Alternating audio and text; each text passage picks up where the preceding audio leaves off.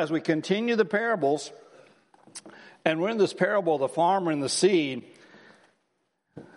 this thing, the more I get into it, which has been so amazing and wonderful, the bigger it gets and the more it grows. And I know, as I shared last week, I have a little more experience with farming than Mark did when he shared his part. And by the way, just so you know, I kind of picked on Mark a little bit last week about food plots for deers, that he would grow a food plot so he could kill a deer. And I said I wouldn't kill a deer, which I haven't done because I never tried, really. But then I walked down when I got done last week, and Roz Rogers says, "Now let me get this straight. You'll kill a cow, you'll kill a pig, and you'll kill a chicken, but you won't kill a deer. Is that right?"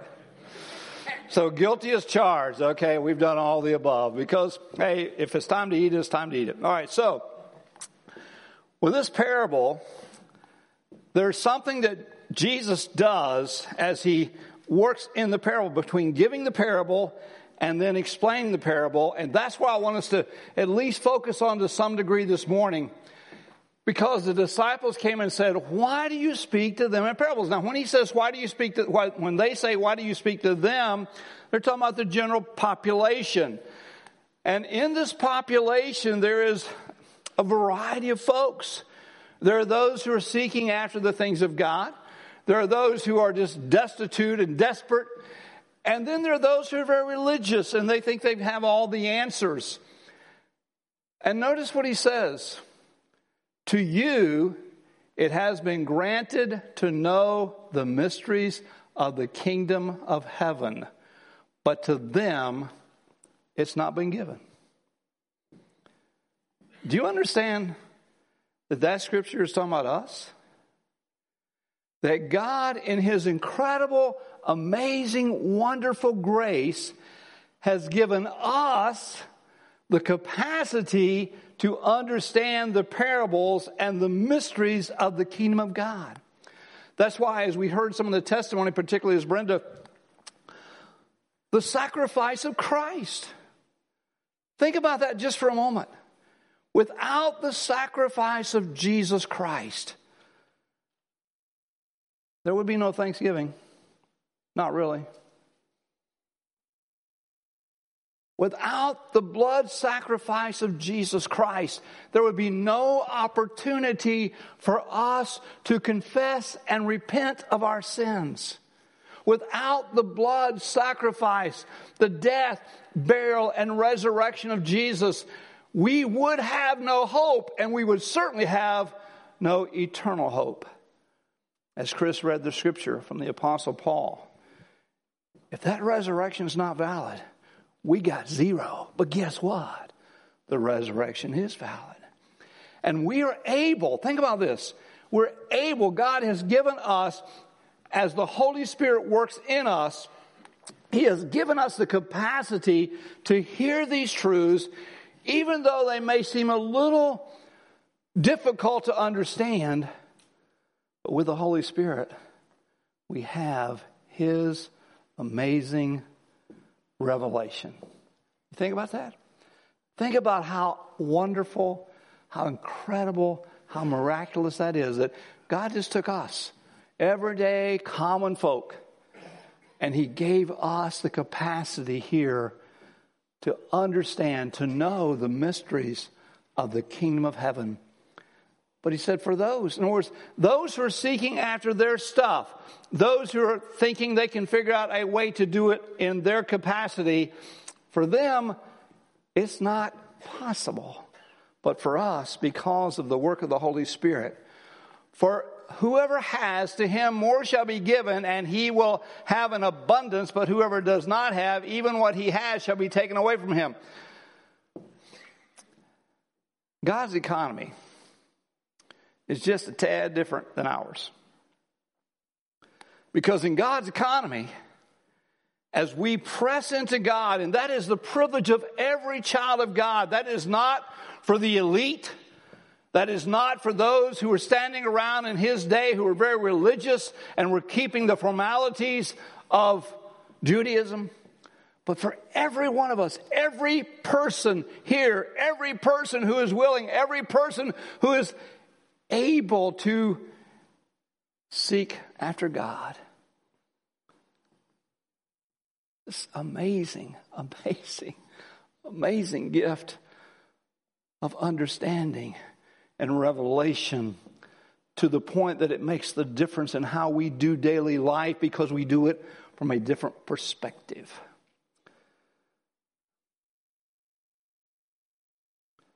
We have moved into the latter days. You've heard us say that. The scripture says that. And in these latter days, the scripture says that men will be lovers of themselves. You know what that means? That means that we're focusing on us. It also says we lovers of pleasure. So that means that we're going to be we can't be content. There's always got to be that next thing. There's always got to be something else, something more. Now, let me please take a step back so you understand. When it comes to God, yes. Nobody here, I don't care who it is, me, you, anybody, nobody here has gotten to the place where we understand all of God. And guess what? We never will. But we're on that journey. And so, as those who are on that journey, we understand that it's not all the stuff. It's not all the events. It's not having things. There's nothing wrong with things, nothing wrong with events. That's not the point. The point is whether we realize it, we so slowly. Well, let me go back. You guys have heard the old analogy. Cook the frog. How do you cook a live frog? Slowly, okay? You don't put them in a hot pot because they'll jump out, but you put them in a coal pot and gradually turn the heat up, and guess what? In a while, you got frog meat, frog legs, whatever you want to eat, okay? Well, that's what's happened to our culture, and that's what's happened to the Western church in so many ways, because we make it about us. And I think it's so often, without realizing it, we worship ourselves, we worship others. We don't really mean to. But it says here that God wants us to have His grace, mercy, all that in such abundance. He says that's why I speak in parables. Because while seeing they do not see, and while hearing they do not hear, nor do they understand. Now here's the thing. Any of us can take this Bible and open it up and read the verses. And we have the privilege of knowing the author of the book, which is the Holy Spirit, and then spending time with Him to ask Him to help us understand what it says. And let me give you a couple terms. There's exegeting the Scripture and eisegeting the Scripture. Eisegeting the Scripture, kind of like icing on a cake, I guess, in one sense.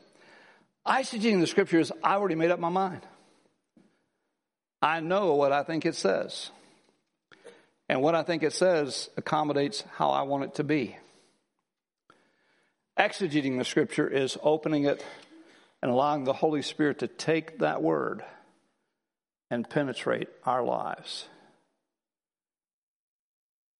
That's a whole different world. It's a whole different world. And so when those today, read the Scripture that says, we are granted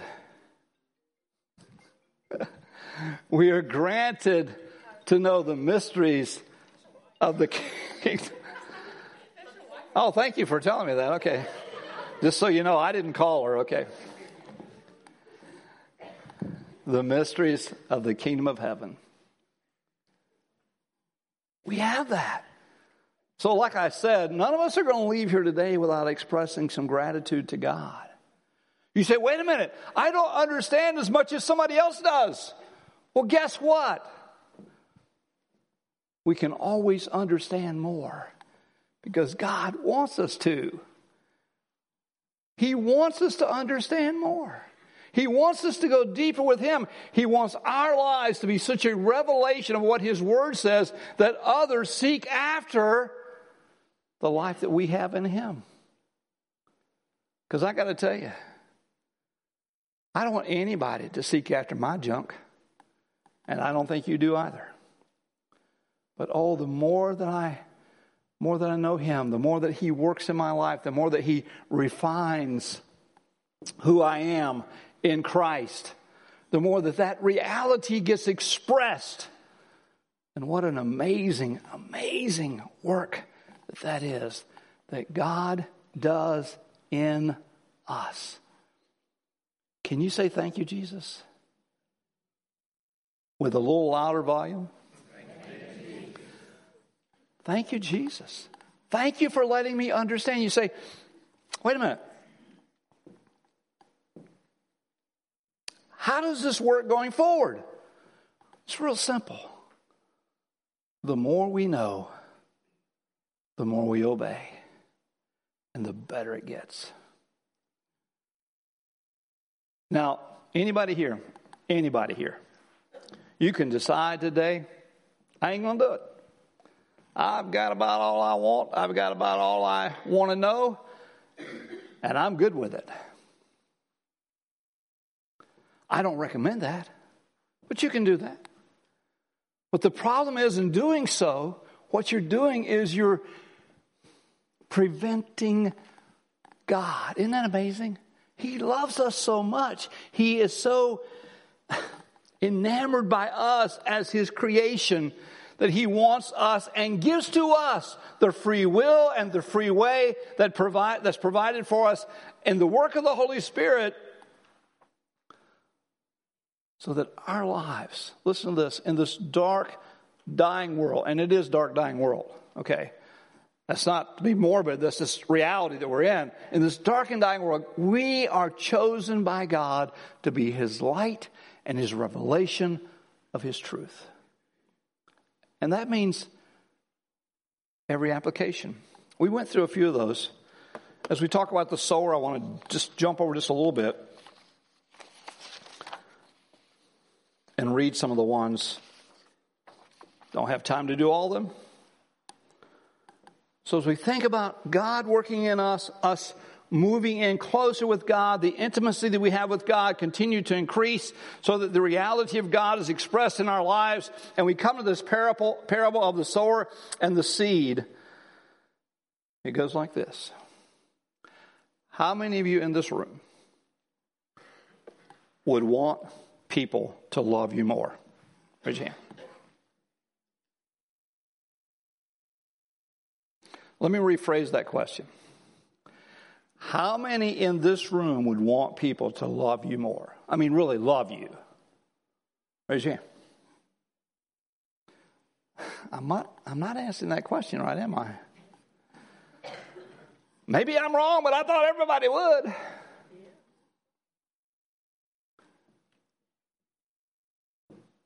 So for those who raise their hands, if you want people to love you, what do you do? You love them. Oh, but wait a minute, you don't get it. I have loved them. I have loved them and loved them and loved them, and I don't see it being returned. Back to the farmer. Every seed does not produce a harvest at the same time. In fact, the farmer, praise God for farmers, that's why we're all here in the sense of being able to eat. He understands that there's some things about farming that are out of his control. He doesn't control the heat. He doesn't control the humidity. He doesn't control the sun. He doesn't control the rain. All of those are left to God. See, that's the really cool thing for us as we grow and mature in that relationship with Him. We understand there are some things, the disciplines of the faith. We spend time in His Word. We spend time in prayer. We spend time in solid Christian fellowship. We spend time in the disciplines of the faith, walking them out every day. And God provides mercy and grace and kindness in amazing ways. So the next one on my list is this. How many of you would really love to have more patience? Got an honest man in the crowd. Tribulation. There's a biblical formula you want to be careful of here. Tribulation brings patience. But again, we all still, I think, if we're being honest, want to be a little more patient. And how do you get it? You're patient with other people. Is that right? Nod your head. Thank you. Kindness. How many of you would like people to be kinder to you? Can I get a witness anywhere with this crowd this morning? Yeah. Yesterday, Sheila and I were at Walmart checking out.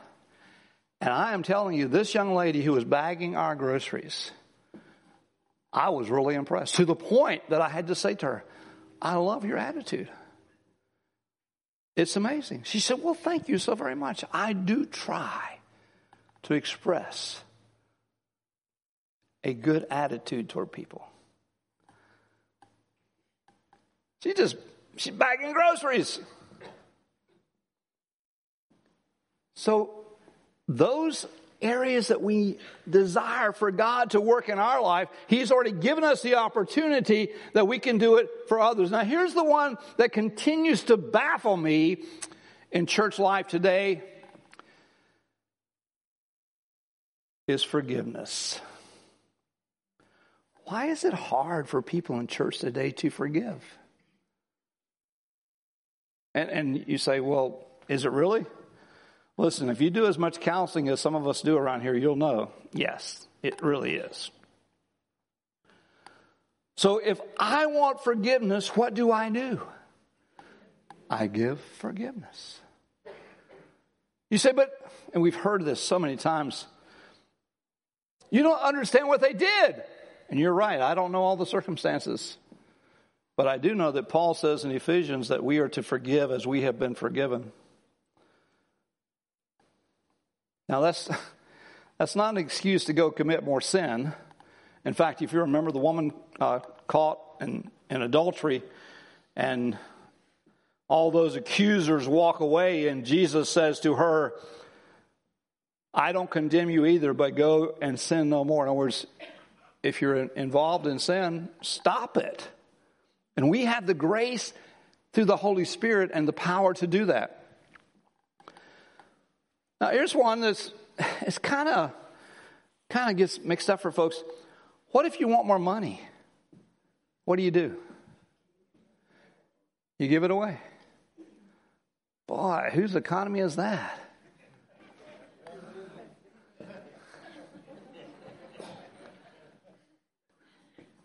God says the eternal law of sowing and reaping can never be done away with. You say, but you don't understand. I have been giving and giving and giving and giving and giving. Well, guess what? Every harvest doesn't come at the same time. We've watched this in our lives. We've watched in all these areas and even more. And just been amazed at how this law, and that's later on let me get to it here. Father, I'm jumping ahead of my...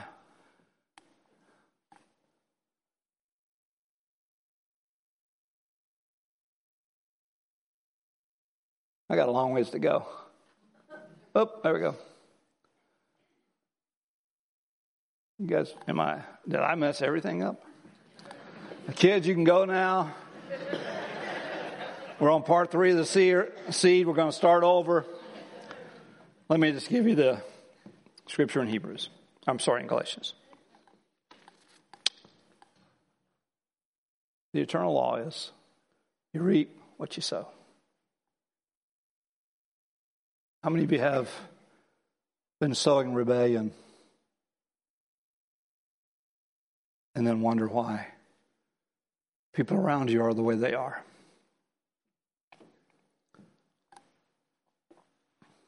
How many have been sowing strife and then wonder why there's so much strife in your life.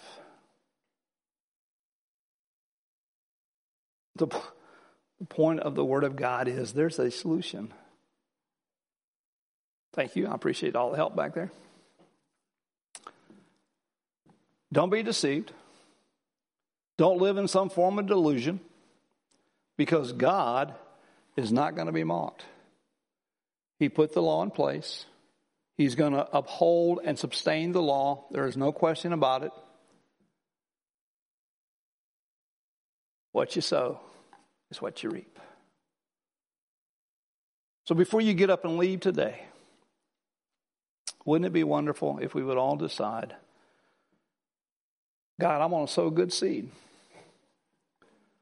I'm going to sow kindness when those others have been unkind to me. I'm going to sow forgiveness when others have been unforgiving. I'm going to sow love when others have been unloving. I'm telling you, this makes a difference in our world. It makes a difference in our families. It makes a difference in our church family. It makes a difference where we work, where we go to school. It makes a difference in our community. The question for all of us, are we willing to make the difference? Are we willing to do so even though, well, let's just pause for a second. Show of hands, you don't have to tell us what it is. How many of you had a really tough week this week? Okay. And I'm not surprised. Remember, we have an enemy who hates us because we're God's kids. We have an enemy who hates family. That's why families have conflict. We have an enemy who hates church. That's why there's strife in church. But it comes down to this. We're the ones who get to decide what we're going to sow. We're the ones who get to decide, listen to this, get to decide what we're going to reap. Is that not incredible? Because what you sow is what you reap. It's an eternal law. What you sow is what you reap. You sow kindness, you reap kindness. Does that mean everybody you encounter everywhere is going to be kind to you? I'm sorry, that's not what that means. But you're going to keep on sowing. In fact, the understanding of this verse is it's not a one-time thing. It's keep on sowing, keep on sowing, keep on sowing, keep on sowing, keep on sowing, keep on sowing, keep on sowing, and then you what? You keep on reaping, and you keep on reaping, and you keep on reaping.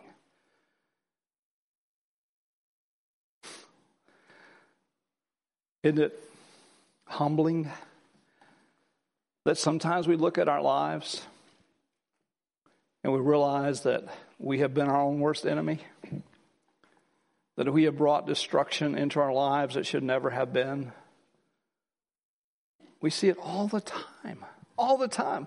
I see it myself. I have to look in the mirror. See it. But I'm telling you, before God, my heart is that I want to sow the good seed. I want to sow the good seed and reap the good harvest. Please stand.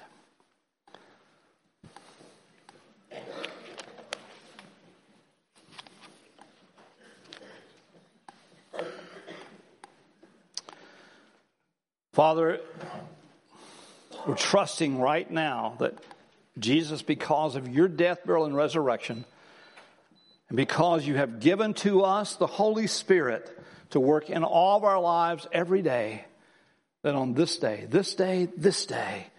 that God, there's something that you're doing in each of us that will change the harvest because we change the sowing. And I want to thank you, God. Thank you for those who continue to sow the good seed. I want to thank you. I want you to bless them. Please bless them in such a way in the coming days that there is an absolute abundance, as your scripture says, that you give to us. Because that's your will, that's your heart, that's your desire for each of us. Holy God, thank you that in these days of self-love and self-seeking, that this body of people will rise up and demonstrate to our world that we love you because you first loved us. And we do truly believe that that eternal law of sowing and reaping is real. And we thank you in Jesus' name for letting us, with your help, determine the harvest that we reap. In Jesus' name, amen.